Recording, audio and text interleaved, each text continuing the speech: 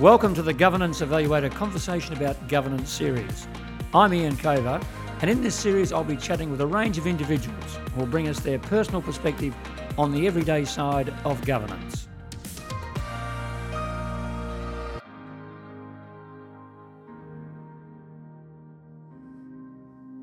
Welcome to our Governance Evaluator Expert Insights webinar. My name is Ian Cover and it's a great pleasure to be here today and to introduce the very first guest for our Insights chat, dual Olympic gold medalist, four-time world champion, chef de mission to the 2012 Olympic Games in London and lots more besides, Nick Green. Hello, Nick. Coves, how are you? I'm very well. Lovely to see you. Good. And I've got to say, because you're now a responsible, mature administrator and business person. I've been called many things, but not that. But anyway.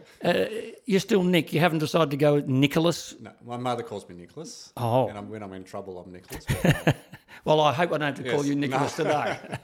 And of course, we go a long way back, if I can just indulge for a moment. In 1992, when you won the first of those gold medals with the Coxless Four at the Barcelona Olympics, There's a little shot of me when I came to celebrate with you after the event.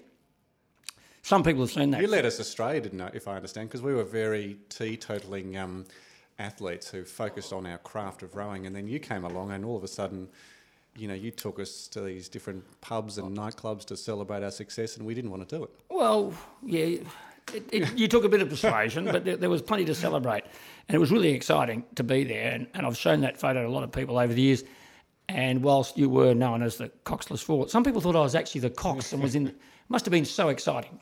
Look, as a young kid, you know, at the time I was 22, 23, and hadn't really, I suppose, worked out who I was as a person, hadn't really travelled the world that much, and so and this was my first Olympic Games, and so I wanted to come out of it for thinking I was even going to the Olympics, which I, as a young kid, never thought I was capable of doing that.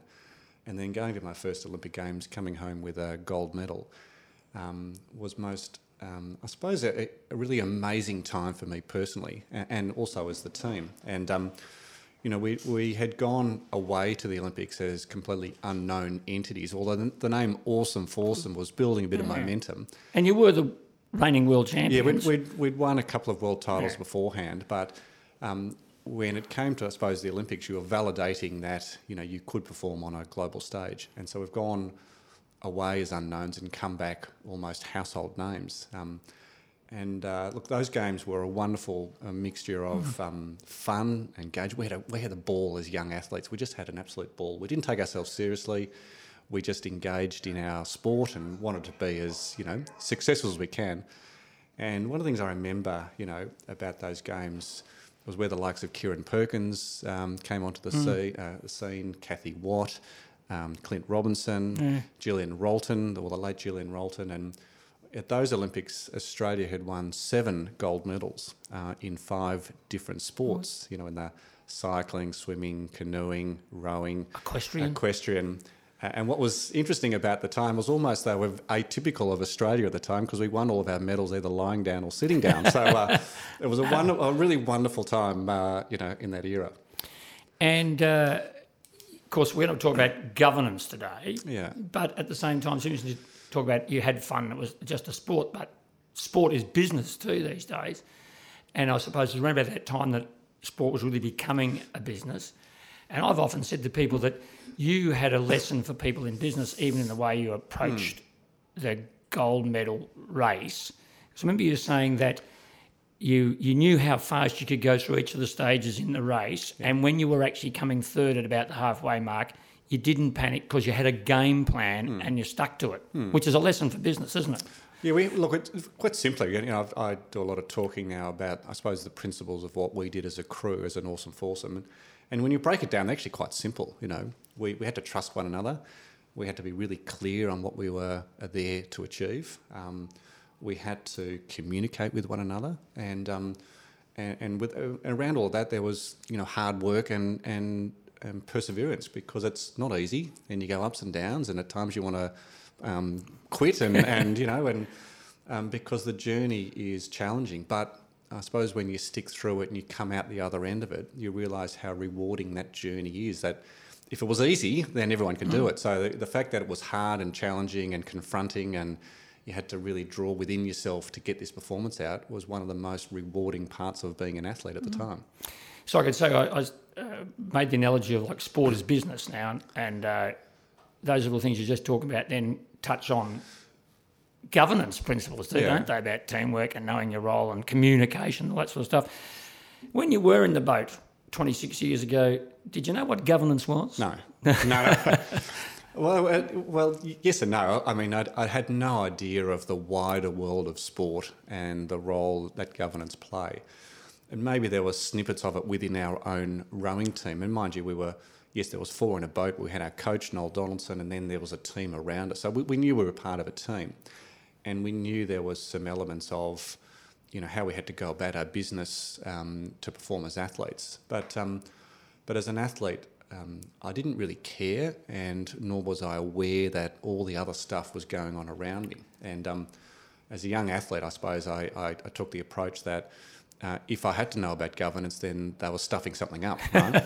I suppose I took that. Now I've just come from the CEO of Cycling Australia, and I almost took that mantle to go, well, my relationship as the CEO now needs to make sure the athletes don't know I'm there in terms of stuffing things up. If I can do things that support the athletes, make their journey easy, put everything in place around them to support them in their endeavours, just to be really clear about what they were doing, then I'm doing my job.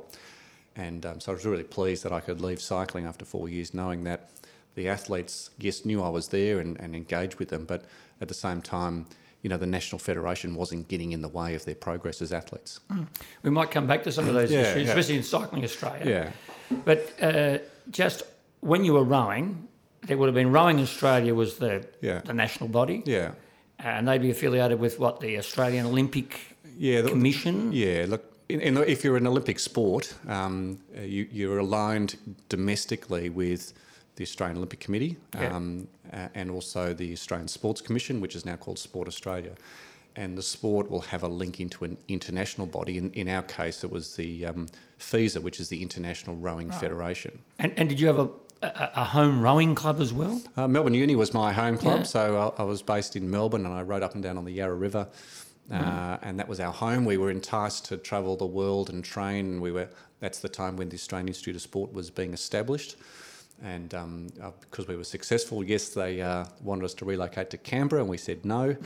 And we took a decision as athletes that our best environment for us was to be in our home environment. We were amateur athletes, so we were working and studying, and living at home or living in our home environment, networking with our friends, and leading a normal life was what we needed as athletes to stay sane and stay normal. But all those bodies, from the grassroots level of Melbourne Uni right to the AOC and then the IOC for that matter, they've all got boards or committees running. They've all got governance responsibilities to undertake, and some do it better than others. Yeah, I think one of the things I learnt in my sport, and I just go back very quickly, it was once I'd sort of concluding my Olympic, campaign, I knew in my heart that I wanted to give back to sport. Because it had given me so much. And it was actually John Coates who invited me to carry the flag at the opening ceremony of the Sydney Olympic Games. And I was with... One of 7 other athletes. Don't take all the credit. And that was the most amazing, Bill Roycroft was there, Gillian Rolton, and many others. And anyway, and Marjorie Jackson, and we had to walk around and carrying the flag. But that to me goes, this is bloody fantastic, to be frank. And I wanted to commit my, I suppose, volunteer time to do it. So therefore, I started to get to know the structure of governance and the responsibilities. And I suppose now, 20 odd years later, I see that there's a whole lot of different layers of governance. Everyone's got roles and responsibilities from international level in the way they lead and the way they carry about their business, which sets the cultural standard of around how the industry operates, I think, all the way down to the grassroots level. And so I think at the time with the International Football Federation, the IOC, in my younger days as an athlete, I think you'd say that their governance principles were not that sound. And they're improving. I wouldn't say they're ideal, but they're definitely improving at the moment to And it goes down to, do you have trust and confidence all the way from an international down to domestic level that the system's working now? As I said, it's not perfect, and it's an evolution, and it's a cultural piece as well. It's about people. We're a people business sport, and people then influence the cultural standards that are set within the sport from an international down to domestic level. But very clearly, there's different layers of sport governance. We're in a federated model predominantly, which means it becomes complicated in that federated model, but it also requires then a different outputs at different levels of government, from your local footy club who look after their local community and immersed in the local community, all the way down to a national federation who has to lead the sport nationally from various different levels.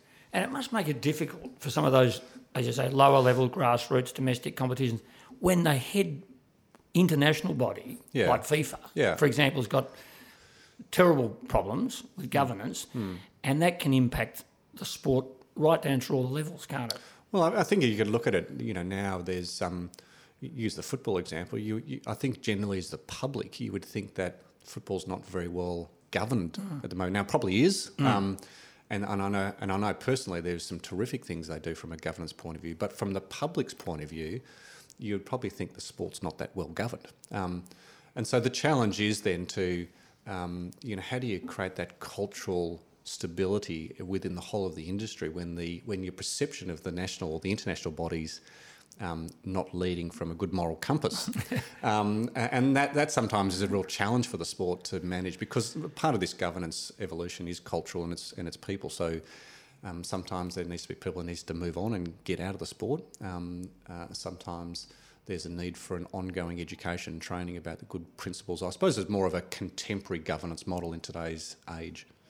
And so just to backtrack, you've been CEO of Cycling Australia, and I imagine that led to you being on the board or sitting in on board meetings and all, and then you've been on the board of Vic Health. Yep. And within that, apart from being on the board, you're on a subcommittee, it was a finance and audit subcommittee.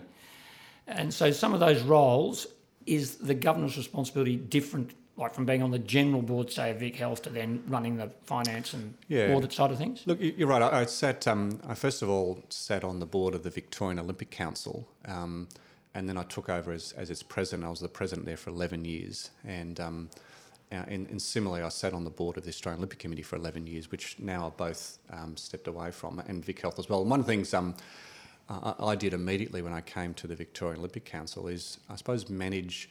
I wanted a team of volunteers on our board who were professional in what they did, and therefore respecting their time constraints that come with professional boards. So in essence, we changed the culture that the management had to lead and operate, and the board were there to govern. And previously the board had been managing instead of governing. So we changed very quickly to say that we'll adopt some modern governance principles to particularly allow the management to manage and lead the organisation. And if they are successful, you praise them. If they're not successful, you continue to work with them to improve what they do instead of interfering with their business. So I think there is a common theme amongst sports at the moment, still to this day, around attracting a skill-based board members, whether you're a local sport club or a national federation, who involved in the sport to ensure the sport from a structural point of view is sound. And there's too many examples in sport where you get fans of the sport who sit on the board who think that they're on the board because they love the sport, right? And that's, we want them to love the sport, but we also want to check their enthusiasm when they come in the door and bring their expertise that they're engaged on the board. It's sort of getting the balance between oversight and being a sort of like an active participant in the Right, I suppose as a CEO of a business, I'm a fan of board members being board members and look at the governance and let management get on with management. And when there's a blur between board members trying to manage the business, then I think you become all sorts of concerns and troubles for the management team to get on with their business. So there is there's a fine line. So I prefer board members to stay out of management issues, personally. But I think then the boards have got a role. Their expertise that they come, whether it's from a legal perspective, whether it's a financial perspective, whether it's a risk perspective, use their expertise to help shape the organisation to be better. And I think that applies from a national point of view all the way down to a domestic level. A local sport club who relies on volunteers, which they do, who give up their time and when they can come and help try and steer the club in the right direction. And I think regardless, the principles of the governance are the same, that yes, we give our time, we want to be fans of the club, but also you've got to be careful that you're there to help manage and direct and steer and lead the organisation, not get involved too much in the management operations. We're talking to dual Olympic gold medalist, four-time world champion, Nick Green, in our Governance Evaluator conversation about governance and getting your insights today. And we'll look at if we move on to a bigger picture now of sport in Australia and a National Sport Plan 2030 that's been released. I imagine that's covering all aspects of sport. So perhaps you give us a general overview of that, and also how they're looking at governance of sport in that plan.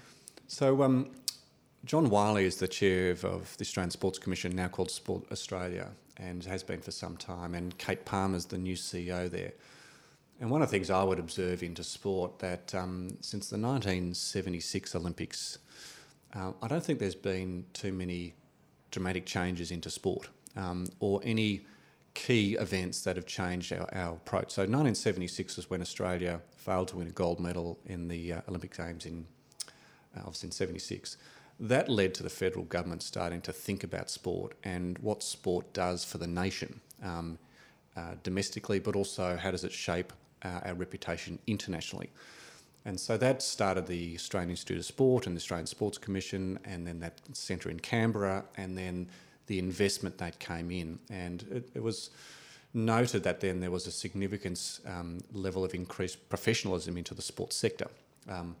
That led to Australia then winning and hosting the Olympic Games in Sydney. So in the last 50 years, there's been two major milestones that have shaped our direction into sport, and I'm focusing more on the Olympic side of the sports.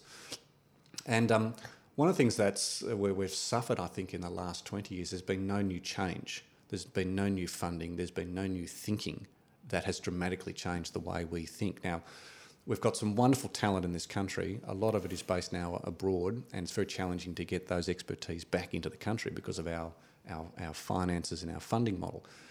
And so I think one of the things that the Sports Commission have done and are doing are continuing to think about the shaping needs of the nation. So we've got this new plan 2030, which is, there's a number of different levels to it. So the sport have recognised that the health of the nation is declining through physical inactivity, sedentary lifestyle, and the economic and diseases that come with being sedentary.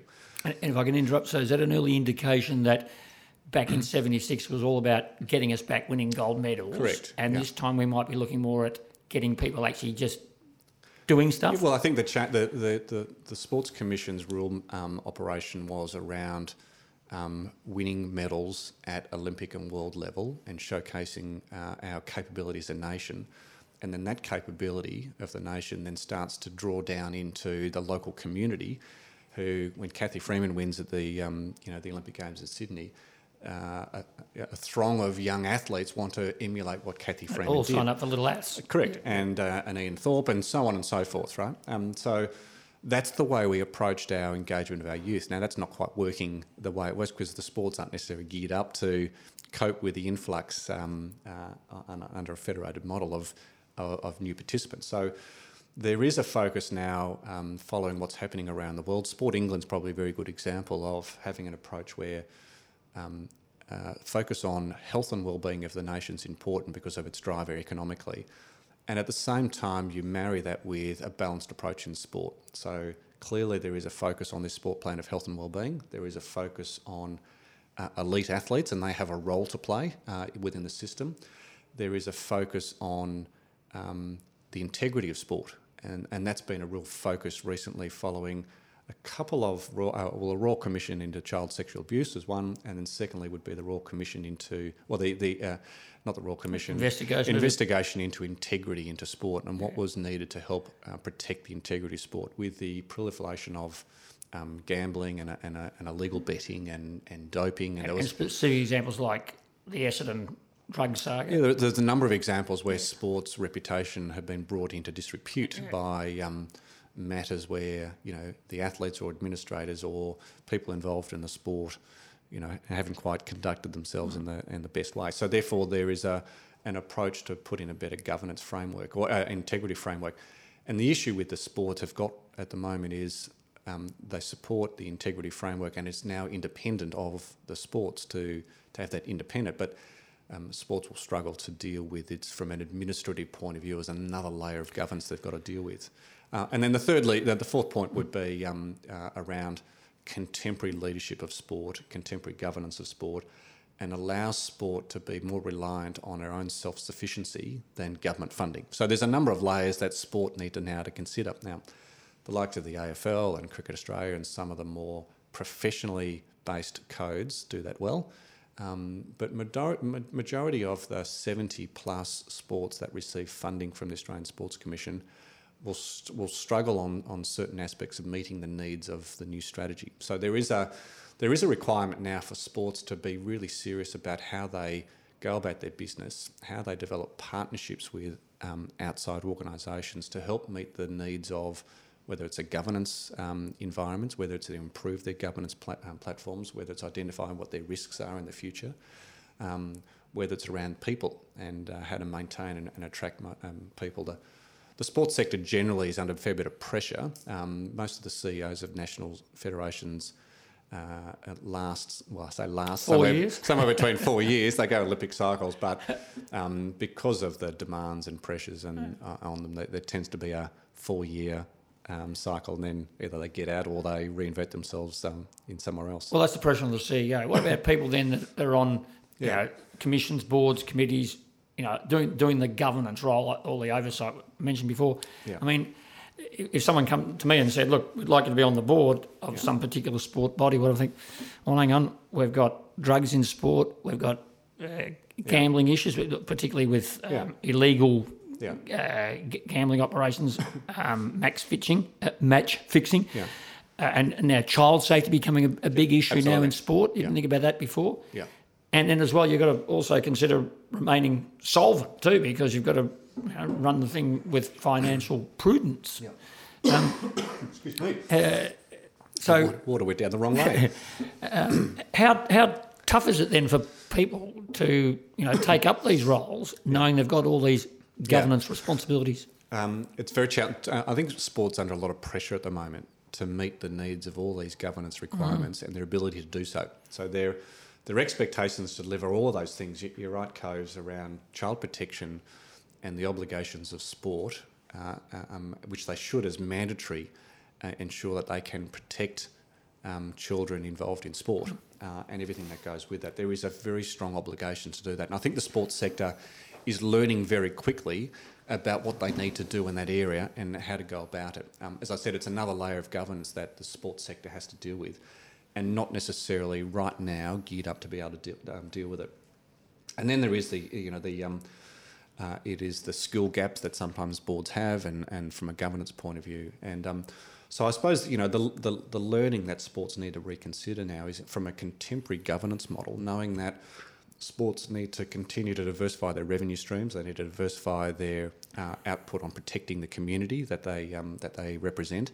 It means you've got to attract different people to the board who've got those necessary skills, and then you need to train the boards up on what they need to do, what sort of affirmative action they need to take on some of those issues, and how do they deal with the member protection, the child protection, the income generation side, and all the other governance requirements of meeting the needs of a company limited by guarantee, which most sports are heading to at the moment, and the roles and responsibilities of the directors in doing so. And is Sport Australia, in doing that 2030 plan, are they also addressing that side of things rather than just they are. The on-field stuff? Yeah, my view would be the Sports Commission is one of the few federal agencies that are tackling the the growth and the responsibilities around child protection. And so I think they're really leading from a Commonwealth agency point of view of building up their requirements and leadership and governance around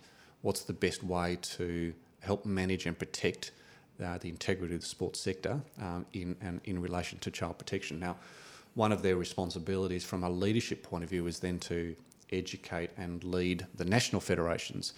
And if you go down on a federated model, then the national federations have a responsibility then to lead the state issues and the clubs that go with them.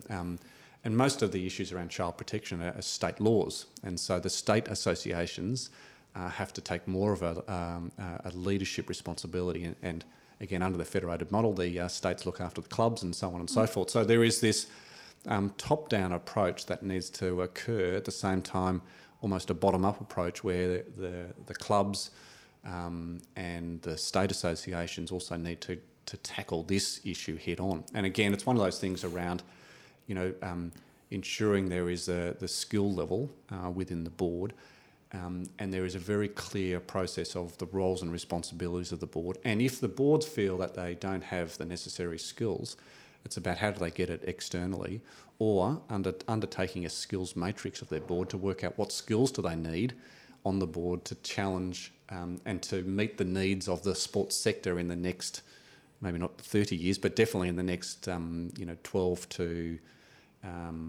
months to 4 or 5 years. There's going to be some increased demands on another level of governance they have to meet.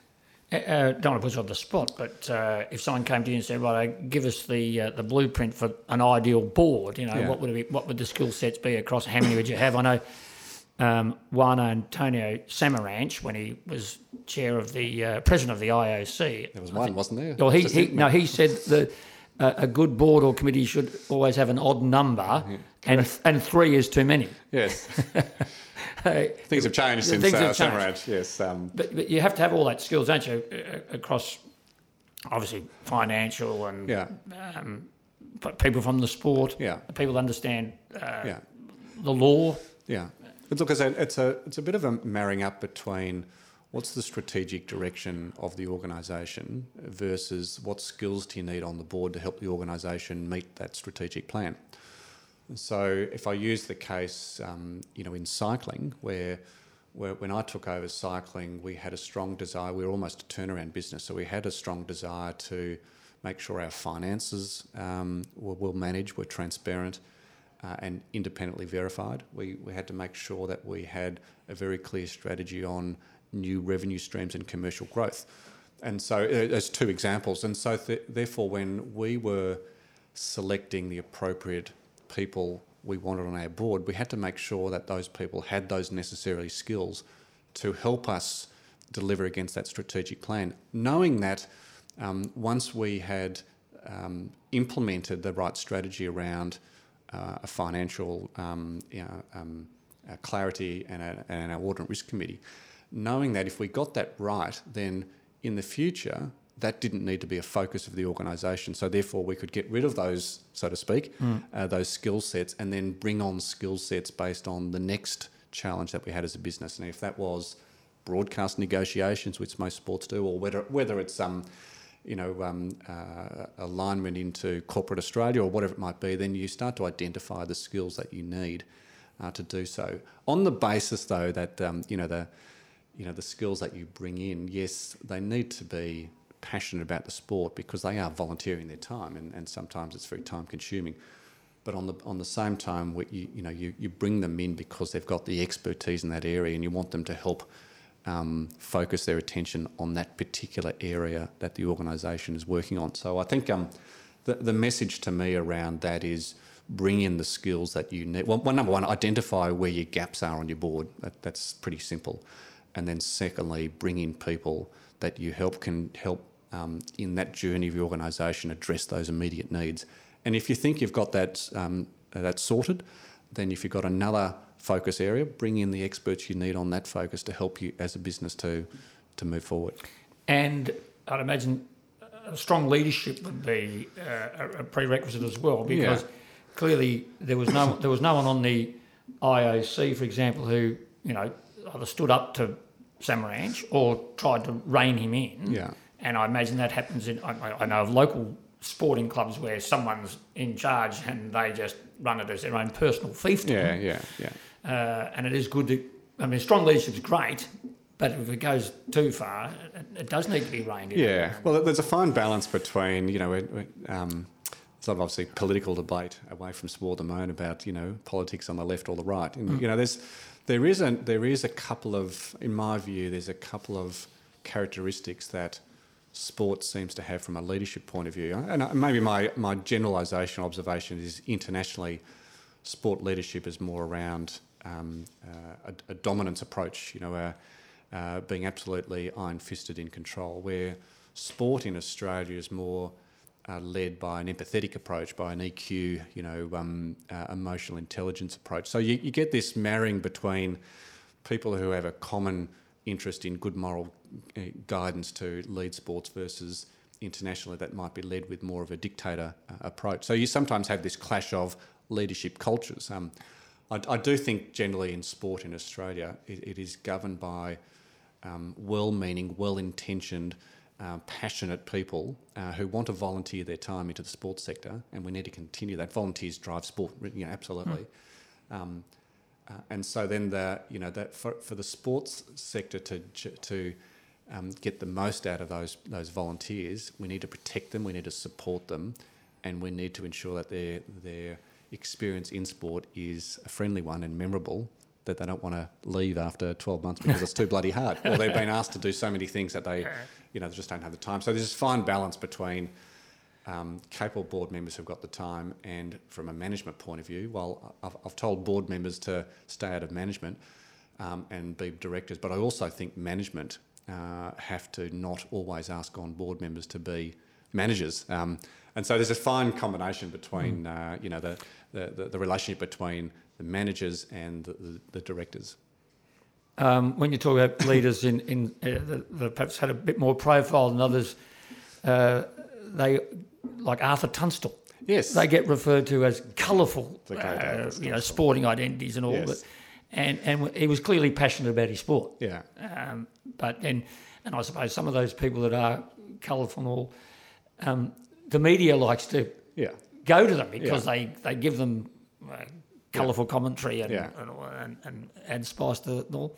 And we lose a bit of colour at the moment in sport. I'm hard pressed to name an Arthur Tunstall at the moment in any sporting body. Right. Well, I think that it's a positive step forward. Which is a good thing, probably. Where the sport is evolving from a good contemporary governance framework. And look, my approach to all this is I want the athletes to tell the story. Yeah.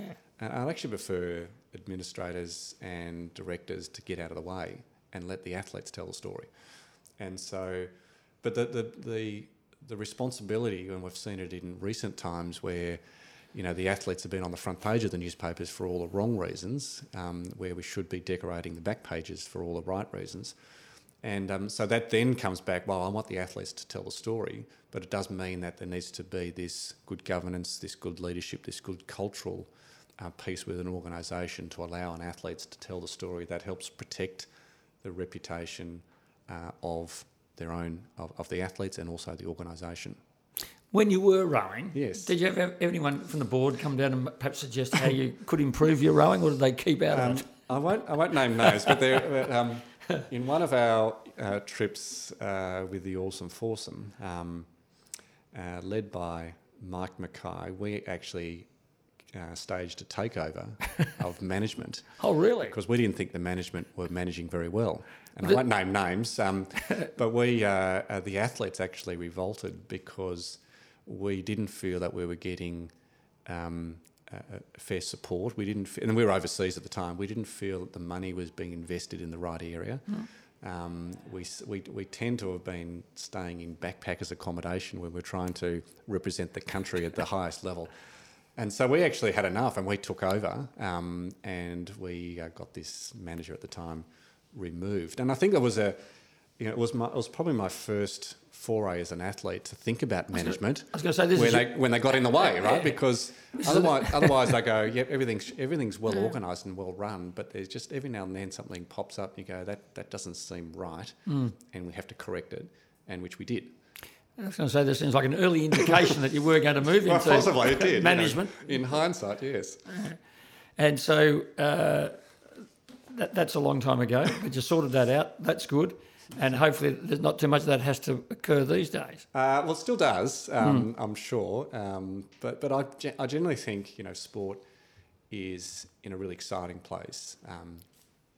But we need to, as an industry, be more unified and collaborative in our approach. And I think one of I think the sports sector is under pressure on a whole lot of different fronts. And I think the better we can come and collaborate. The federated model, I think, is creating a fair bit of that pressure. And there are some examples where sports have gone to a unitary model, only very few of them. Can you just explain the difference? Yeah, I suppose the federated model means there is a federated model simply would mean I'll use my case with cycling as the CEO, under our constitution, my members or Cycling Australia's members are the 7 state and territory associations. So they become my constitutional members and my voting members. And underneath that structure, the state associations, their members are the clubs and the members within those clubs. In a unitary model, I suppose you get rid of a couple of layers of governance, and the members themselves, the participants, become members of the National Federation. And so that's happening in one or two. Golf have adopted that, sailing have adopted that as national sports. And the rest of the sports sector are taking notice to see, from an improvement point of view and an efficiency point of view, is that where sport should go. Now, there's some efficiencies in terms of overhead costs and duplication on resources and administrative responsibilities. And so the unitary model will start to explore sport to be more efficient on the basis that if there's no new money coming into sport, then sports need to be more efficient within their own organisations to then reinvest their money into capability, and more money invested into athletes, more money invested into volunteers, etc., and so on and so forth, to make the sports more viable. So there is this real thinking around and leadership around a unitary versus federated. Now, because we've worked in a federated model for a very long time... Some people find it hard to give up. Correct. The positions they've had at the state level. That is right. The appetite for change is sometimes not there. But on the basis that, and I respect that, there should be change if there's a compelling evidence to have change. We shouldn't just change because we need change, but there should be enough compelling evidence to go, if we were to adopt a different model, there is more efficiencies, the sport will be better from it. There'll be more opportunities to allocate our resources we've got to different areas, particularly around development, around engaging our youth and our club culture to continue to be a beacon for the sports sector. And I think most people now participating in their sport or physical activity away from organised sport. And so therefore a federated model is declining because as a participant in sport, I don't necessarily want to go to a sport club because in cycling's case, I can just get on a bike and ride, right? And golf course, I can go and play any golf course I want, so why would I become a member? So there are some of the really confronting areas that the sports are trying to deal with, and which leads to generate their own revenue streams and be more efficient, and then looking from a governance point of view what they need to do or what sort of skills they need to help the sports meet the needs of the contemporary challenges that they're facing at the moment.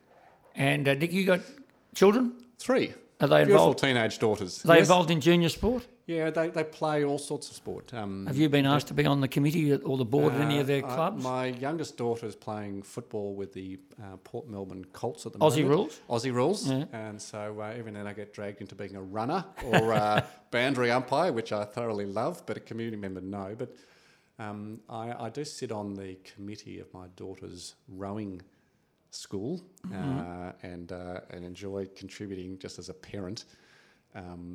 And one of the things I do, we as a community group, our job is to support the kids, in any way we can. Now, because I've got a rowing background, I obviously get asked many, many questions about the progress of the rowing club, and I do try and keep my powder dry and go, I'm just here as a parent, I'm helping the club, be more efficient, not telling them how to row. So even with whoever's running the rowing at the school or the Port Colts footy team, right up to elite level sports bodies, Who's evaluating or measuring how they're doing their job in the governance space? It's a good point. I think, in my experience, sports have attempted to ensure that they've got checks and balances.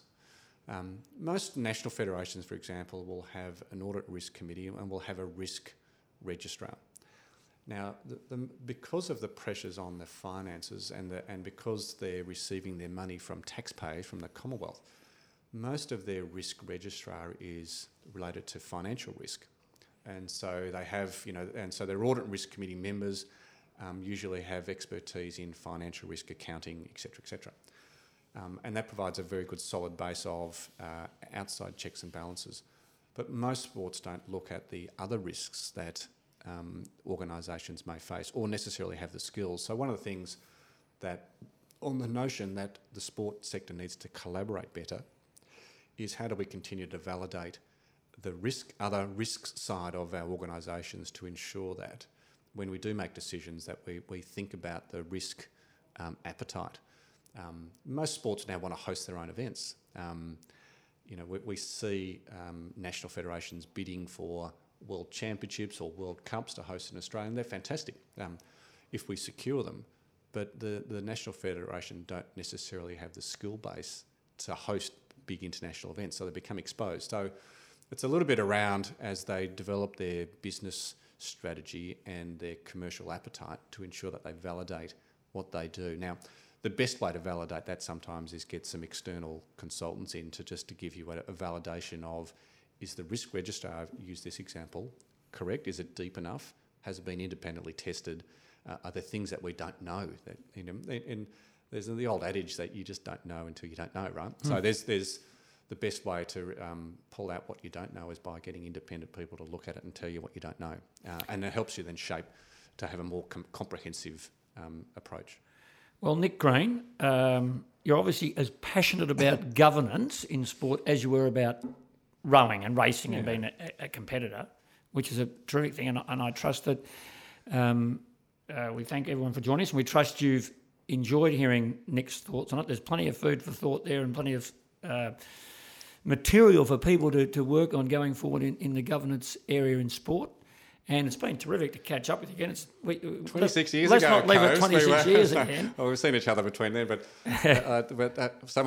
one of my teammates did send us a text the other day with an old photo of us with long hair and everything else. And, it was 26 years ago that the 1992 Olympic Games we won. I think it was the 2nd of August. So still that memories are very strong. And sport's been, I suppose the point, and same with you, Cove, sport's been part of our lives for years, and we want the sports sector to be vibrant. We want it to be entertaining. We want it to attract great people, and we want our kids, particular, to engage the passion of what sport can bring to people's lives. And so I think as now we're getting mature and more adults, we have to continue to protect the integrity for our young kids' sake, and that they feel there's an environment then that they can survive and prosper and thrive. And enjoy it. And enjoy. Yeah. Absolutely enjoy. Yeah, absolutely. Well, I've enjoyed catching up with you, and it's another thing you can put on your CV. You were the very first guest in our conversation series for the Governance Evaluator. Can't wait to come back. Governance Evaluator Insights programs. Good on you, Nick. Thank you, Coves. Thank you, everyone.